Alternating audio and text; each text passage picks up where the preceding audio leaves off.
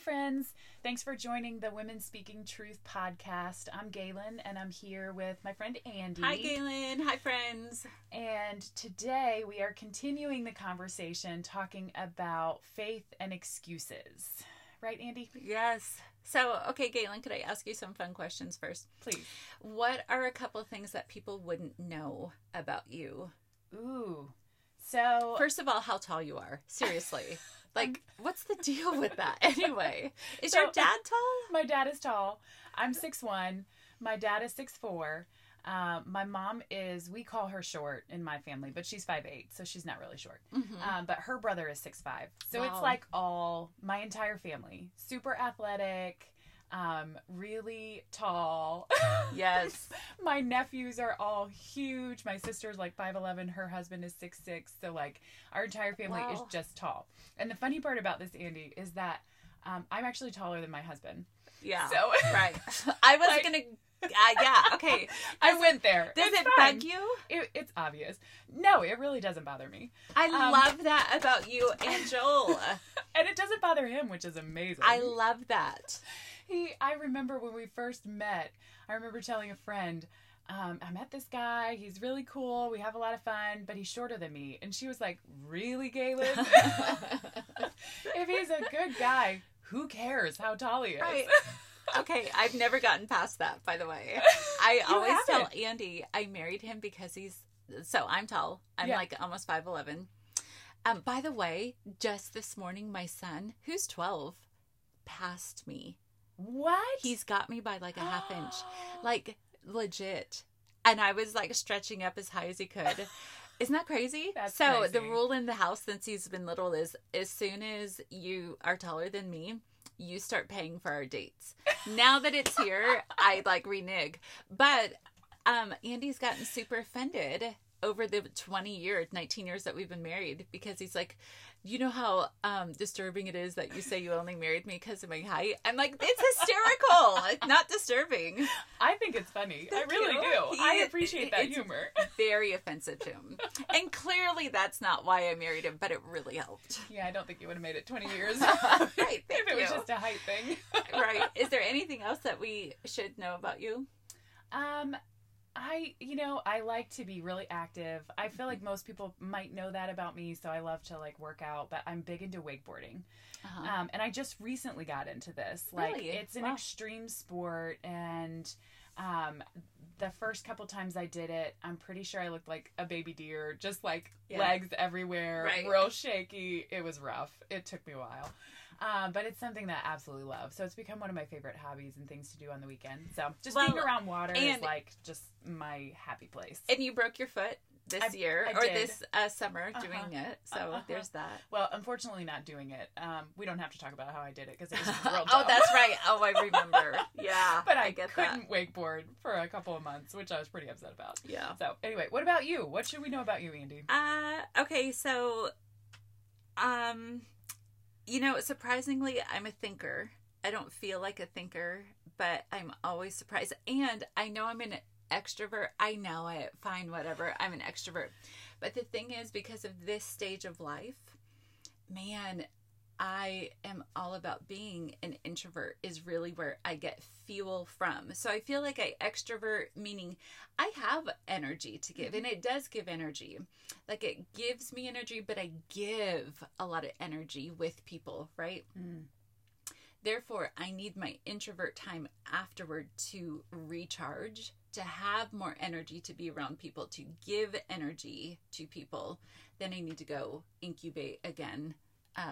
Yeah, I totally relate to that. Yeah. People are usually shocked when I say I'm an introvert, but I'm definitely an introvert. People strongly argue with me that I am not an introvert, and I'm like, you know what? You're not the boss of me. Like, quit talking. I know what I am. Right, exactly. Nobody asked you, Melissa Dunn. I knew it. So Melissa's our ministry really leader. I in Women Speaking Truth give vision about where we go. She says yes or no to it ultimately, and then just assimilate. That helps us activate it. Helps us. What's the word I'm looking for? implement. Yep. Exactly. She's like our chief execution officer. Yes. Make sure we all stay on track, and just the two of you together are just so entertaining sometimes. Yeah. We don't argue ever. No, we really don't argue. But we pretend argue just because it's like sisters. It's like we know how to get under each other's skin just enough to provoke. And then we have fun. We're like, okay, gotcha. And then the rest of the team just kind of sits there and laughs. Right, yeah. That's exactly what happens. Like, we're really enjoying this. Okay, so getting into content. I can't wait. Where we're going today. This is a biggie, Galen. Yeah, this is, we're kind of wrapping up the past 2 weeks of what we've been talking about with faith and excuses. So if you haven't been with us, we've been looking at Moses. We've been in Exodus 3 and 4. And as God was asking Moses to take this step into this huge calling of leading the Israelites out of slavery, out of Egypt, Moses' first response is an excuse, and then another one, and then another one. So we've gone through his first 4 excuses in this conversation he's having with God. And I always like to mention this. In a burning bush in the middle of the desert that's not burning up. It's like this strange thing happening, and he's having this conversation with God, and he's making a lot of excuses. So we're at excuse number 5. So, we talked a little bit last week. We talked a lot last week about his 4th excuse, which was just that his own limitations of speech and not being eloquent, that he felt that disqualified him from stepping into what God was telling him to do. And so they have this striking conversation about God saying, I'm the one who created you. I created your mouth. I make you deaf or mute. I want you to go, and I will help you speak, and I will teach you what to say. And so that brings us to Exodus 4, chapter 13, and it's Moses' final excuse. And he responds to God after God says, now go, I'll help you speak, I'll teach you what to say. But Moses said, pardon your servant, Lord. Please send someone else. I love that he starts it that way. Excuse me, sir. Like, pardon me, Lord. I'm good. No thanks. I gotta go. I mean, it's like exactly. I have some sheep I gotta take care of. Right, exactly. I'm hanging my laundry out there. It's exactly what we say in our hearts. Yeah. It's like this backing. Scripture, by the way, would call it, especially in the New Testament, shrinking back. Yes. Oh my gosh. You're very excited about this. I am excited about this because there's a verse that talks about it, is that not walking in faith is shrinking back. It uses those words. It's in Hebrews. Oh, by the way, FYI, if you're part of the Truth Troop, which takes place on Facebook Lives at the Facebook private page called Truth Group Community, literally, Galen, this is what we're talking about in January's Truth Troop. Is how to become women of faith, literally in those verses, that God takes no delight, no delight in those who shrink back when it comes to their faith. And we're not just going to be talking about that concept, but literally what Scripture says to do. Galen, I'm like slayed by what God's showing us in Scripture. Wow. I can't wait. So that's like a quick preview. That's our little commercial. Anyway, back to you, Galen. And no, what I love about this is why I got so excited. I didn't know, maybe I just missed it in our meeting. No, you haven't. I didn't know that we were going to be in Hebrews 10. And literally, Andy, that's where I was this morning. In these verses. Like, I love it when God just brings those pieces together. All that convergence. Really good. Anyway. So this is what we do. God says, here, I will equip you. I will give you everything you need. You've got tools in your toolbox. It's not about who you are. It's about who I am. And we go, could you send someone else? Have you done this? Galen, if there's one of these 5 excuses, this is the one that I feel like I sign my name under all the time. Yeah. Do you feel like that? Oh, 100%. I know we talked about it, I think on our first podcast episode, Africa. That was just a very tangible example. You text me, ask me about going to Africa, and I immediately had this like gut reaction of, I don't want to go. Right. Like, it's going to cost money. It's going to take PTO. It's going to be, I've never really had a burning desire to go to Africa. And so why, God, would you ask me, first of all? And secondly, can you just maybe ask somebody else? Yeah. But it was this sucker punch almost of like, I know I'm supposed to. Yeah. But I wanted to get out of it. Yeah. So this one resonates so deeply because, you know, I've mentioned a couple times on the podcast about a really big ministry crisis season I went through. It was just like in my adult years, one of the most painful things for lots of reasons. So after that happened, Melissa and I had lunch with a couple friends. Literally, God had called me out of ministry. Some ministry associations that I was working with and doing things with were gone. I was not leading. Even the manifested presence of God was gone. There was just, when I say lots of stripping away, I cannot emphasize that enough. Leaving just me, just Andy Bruce. The problem was I didn't realize the extent to which I constructed my life to be Andy Bruce plus leader equals qualified. Andy Bruce plus having a best friend equals qualified. Andy Bruce plus a position, a role that has some responsibility and has some elevation to it equals qualified. There was nothing except Andy Bruce, nothing to finish the equation with.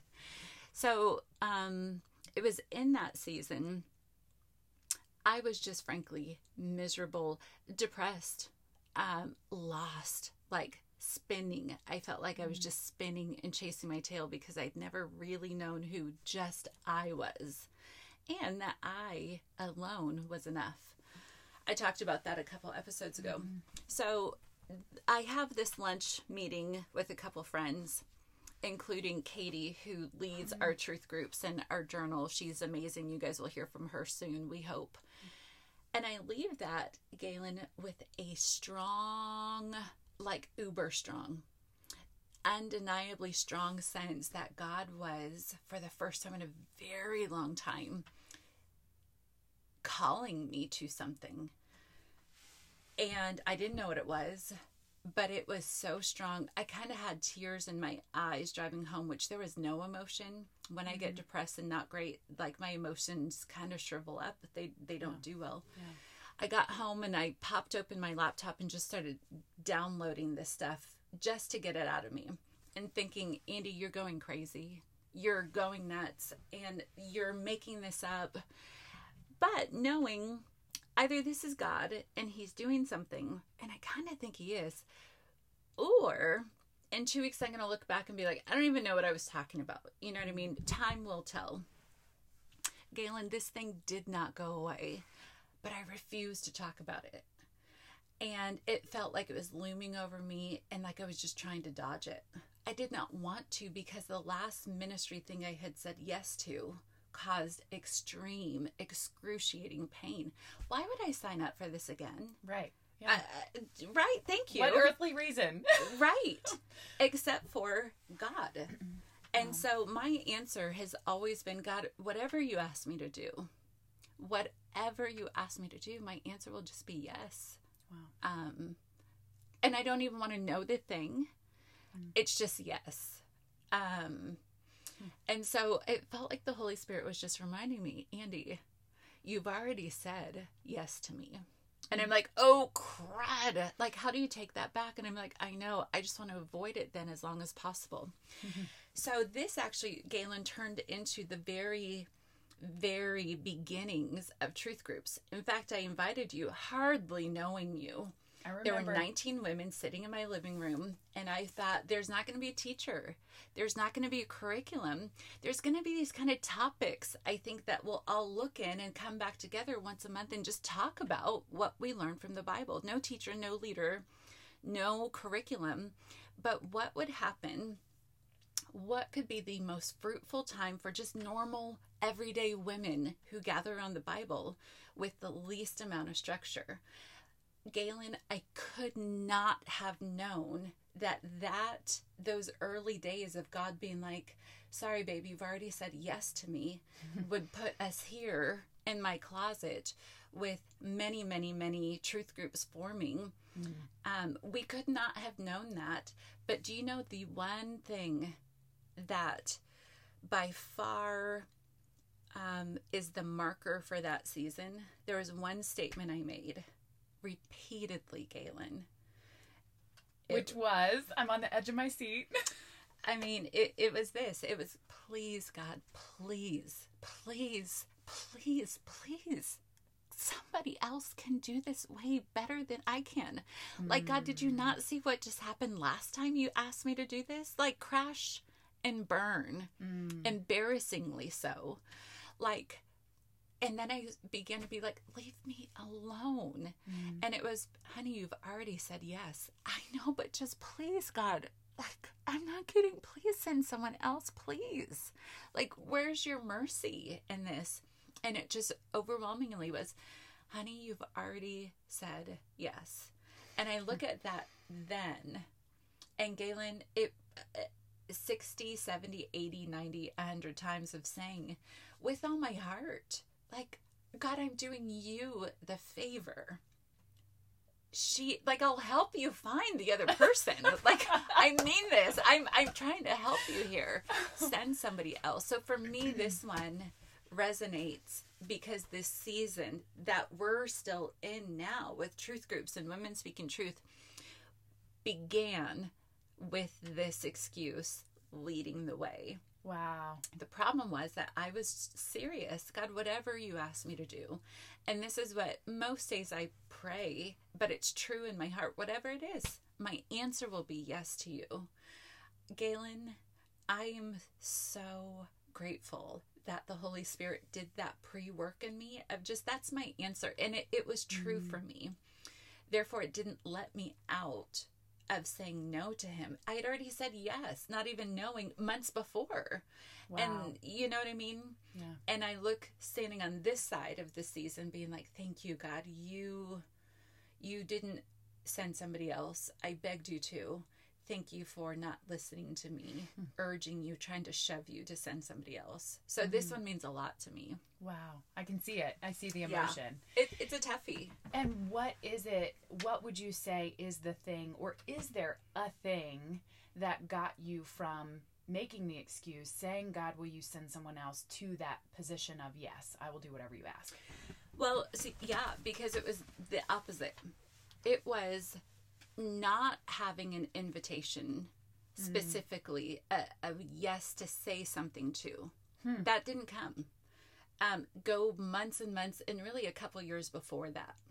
That's when this prayer started in me of, God, no matter what it is next time, if it's go have a really hard conversation, if it's give a really big check and it doesn't look like we could cover it, if it's do something, bring her, the girl that really, I'm pretty sure she despises me and I don't feel great about her, bring her cookies because I feel like you're asking me to do that, no matter what it is. So for a couple years, God was already doing this, that is what a follower of Jesus does. He follows, she follows.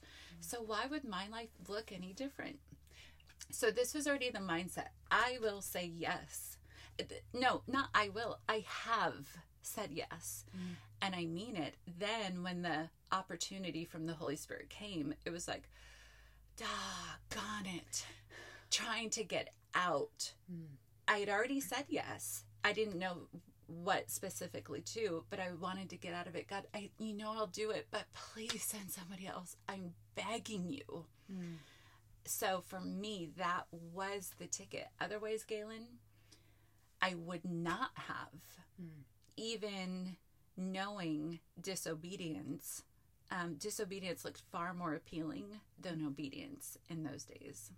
And what I hear you describing, what it's making me think about is Hebrews 11:1, where it talks about faith, what faith is. And so faith Hebrews 11:1 says, "Now faith is confidence in what we hope for and assurance about what we do not see." And so it's this conviction that I don't know what you're going to be asking me to do, but in faith, I'm saying yes. That's tricky because those verses sound very romantic. Will you read that one again? Now faith is confidence in what we hope for and assurance about what we do not see. So for me, let me put it through my filter of where I was. I was confident that God was asking me. That was undeniable. I was so unconfident about what the result would be. I was never asked to have a result. Right. I was asked to go. Right. That I could be confident of. Do you know what I mean? Mm-hmm. So it wasn't like the end goal that sometimes because we're talking about Hebrews 10 and 11 these days a whole lot, and 12, I'm in these verses all the time. And when I read Hebrews 11:1, it feels feely to me. I was at such the opposite side of it. Had feelies, but it was like, it seemed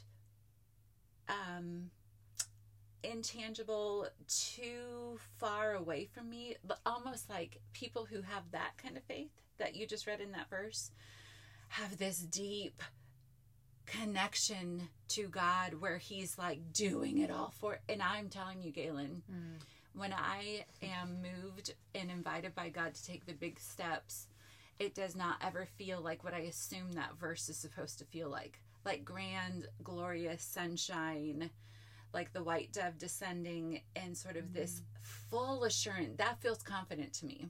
The dove descending and people being like, oh, wow, there's the dove on the Christ. Oh, now we get it. Right. It doesn't feel like that. But what I can say 100% confidence in is the call of God to me. Undeniable. Yeah. And I think, it's so funny. I love that you said that, because when I read this verse, I think about kind of where the rubber meets the road, or where it has in my life. And so, I've talked a little bit about this like really difficult season that I went through where my marriage almost fell apart. And I don't know if I've shared that with our friends, that explicitly, but about 6 years ago, my marriage was, we were in trouble. We were separated. There was a lot of just sin and a lot of things happening and involved, excuse me, in that story. And so, what ended up happening is we both gave our lives to Christ, surrendered our lives to Christ. And then there was this journey after that of, I've said yes. Now is where the rubber meets the road, where I'm moving back home and we're figuring this out of like, I don't know what else to do in this situation, because all of our interactions had looked so broken up to that point that we just like didn't know how to be married with God in the center of it. Wow. And so there were these moments, and what faith to me looked like was I don't have feelings for this person anymore, because we have become so broken in this interaction, this relationship. All of our sin that we've brought into it has just broken our relationship. And so what faith looked like was, in those moments, I remember I would put my hand on Joel and say, like, I don't really know what else to do. Like, let's just pray, because that's all I know to do.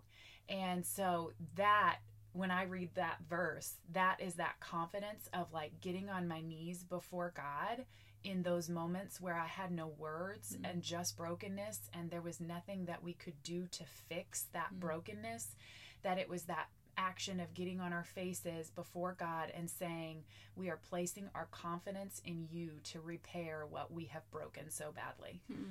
That's an interesting take on this, because whereas, we're looking at the fifth excuse from Moses, which is just send somebody else, God. In my case, I was convinced that God could, and I suppose he could have sent somebody else. Yeah. In your case, to your marriage, on a very personal level, we're not talking ministry going. No. We're not talking necessarily fulfilling the Great Commission. We're talking about moving from brokenness, from darkness into light, so that the Great Commission can come more fully through us.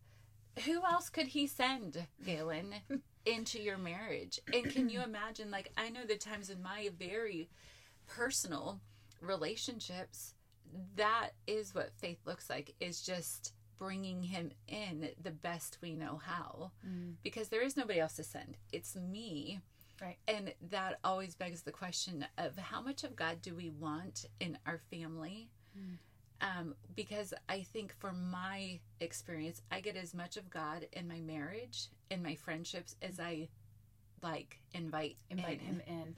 Well, and I think that sometimes when we talk about calling, and so on this podcast, we're talking all about, we want women to step into their calling, the calling that God has for them. And sometimes we have this lofty idea of what that should look like. It was interesting. I had a conversation with someone a couple weeks ago, and her interpretation of calling was like speaking on a stage, starting a podcast, leading a ministry. Nope. Sometimes the calling is doing laundry. Sometimes the calling is being in your marriage and figuring out how to invite God into it more. Sometimes it's the mundane, many times it's the mundane day to day. So it's not Moses going to lead the Israelites out of Egypt, and we somehow think that that's a higher calling or a bigger deal. That's junk. And that's just a lie. Yeah. It's in the everyday, ordinary women that are inviting God into their calling as moms. I'm not a mom, but I see that. I see the women around me who invite God to work in and through them so that they can live out their calling as a mother. That is powerful, and that is no less than Moses leading the Egyptians out. Right. I'm sorry, the Israelites out of Egypt. That is no less. And so I think that this idea of us making excuses or wanting God to send someone else, it's very applicable to where we are as just like ordinary women. Maybe there is not some massive call on your life to go to Africa or whatever, but it's in the simple day to day where God is saying, would you stop making excuses about why this can't be your calling? And would you invite me into it so that I can work? Well, and what blows my mind? It's not that then I fold laundry. My laundry does not look like calling, right? My Walmart click, pick up, whatever you call that thing, doesn't look like calling. I'll tell you though, Galen, when I'm folding my laundry, praying for those babies to love Jesus in spite of their mom who is in ministries, many, many failures, that they would see God and worshiping Jesus. Jesus, you are everything. You are so trustworthy. God, you are critical, and I want my heart to find you right where you are. God, I want to want you. That is calling. It's doing the mundane with God at the center, just like you're talking about with your marriage. Figuring that out feels like going upstream against the grain, like rubbing your fingers against the grain of fresh cut wood, where you're just going to get prickles and splinters all throughout. Like, it's not going to feel natural. That is faith in motion, is doing the mundane things that are our responsibilities, frankly, for the glory of God. That's such an on-ramp into calling. And it's when we want to sidestep that and just, well, I don't have the mental capacity to be so intentionally focused on praying while I'm folding my laundry. I mean, it's even those little excuses that we make, because that going against the grain, that rubbing our hand against the grain, it hurts. Yeah. And it takes discipline, and it takes just that constant being on our faces in front of God and saying, like, would you be in this moment with me? And that takes a lot of intentionality that doesn't come naturally. So what we're talking about is saying we don't have to be women who just get locked into excuses about why we can't move in faith. That's not true. We were made by God, perfectly crafted to be women who are full of faith. He's given it. It's a gift for us to use. So I love that this excuse of please send someone else, that we see that as the big lofty Moses types of calling. But for you, Galen, as you're driving to work, I know what your drives are like. You're either listening to Marco Polo with lots of conversations centered on Christ, or you're praying for all of your interactions that day. It's turning a mundane thing into a God fueled, centered thing. This is the difference. I don't have to say God send someone else. I could just bring him into folding the laundry, putting the dishes away, disciplining children, doing Walmart pickup, driving to work, and it can look so different because I've done it both ways, you know. Yes. The days that I'm driving into work and I'm thinking, oh, for the love, I just don't have it in me to do what I need to do today. When you're wishing that you get in a car accident so you don't have to go to work. Right. No, I've heard about people saying that. When I'm like, I really do love my job, I promise. But there are those days that I just want to make every excuse to say, God, why? And I'm in a leadership role at work, and there's just so much wrapped into that, and I just want to sidestep it and turn around and go home and not face it, and I make excuses. And so the days that I'm driving to work and I'm making excuses, I'm really tired, I haven't been eating the greatest, I don't have the energy I need for today, I've got a lot of tough conversations. Excuse. God, would you just send somebody else so you can let me off the hook for today? Right. Versus the drive where I know that my schedule looks exactly the same. Yeah. I have tough conversations, but it's a drive into work where I'm praying or I'm listening to worship music so that I can feel in God's presence and know that that is going to fuel my day. Right. And so that taking, knowing and having confidence that me spending that drive to work, listening to worship music, praying for my interactions, that is going to produce fruit. That is going to invite God into those moments in a way that focuses on what he wants to accomplish in faith and takes the focus off of my excuses and my inadequacies and my want for him to just send somebody else. Right. And so ultimately the bottom line is that faith frees us up to step into our calling, whether it's a big calling of what we would think is a big calling or a little calling. Those are not the right way. That's not the right way to frame it. Right. But that is how we frame it. That is how we frame it. God That's frames not it. how God looks at it. But faith frees us up to step into our calling. So it frees up that time. We don't have to focus on trying to prove ourselves or excuse ourselves or justify our actions or any of that. We can instead choose to say, in faith, I'm going to keep my eyes fixed on God. And in faith, I'm going to do what I know he's asking me to do and given me the privilege and the opportunity to do. And I'm going to do it in his strength, knowing that he's going to show up. Right. Because the results are all about him. Right. And Galen, this can sound way overcomplicated. It's so small. It's so small. God, I'm inviting you in. God, come. Like, God, I need you. It's those small things that move me from mundane, temporary life to an eternal focus on Jesus, which is calling. It's not complicated, but it can feel like we can never do it. That's not true. So I love it. Hey, listen, if God's moving in you, we would love to know that. We're super big on this hashtag. It's hashtag WeXWEO, just like it sounds, WEXWEO, which just means that we're sharing the stories of where God is intersecting his word in our everyday life, and we share those with one another. So you'll see Galen's WeXWEO soon. You'll see mine WeXWEO on social media, on Instagram, all those places. Find us at Truth Group and Truth Group Community on Instagram and Facebook. We can't wait to hear your stories and share ours with you guys too. Until the next podcast, you guys. See you soon. Thanks. See you guys.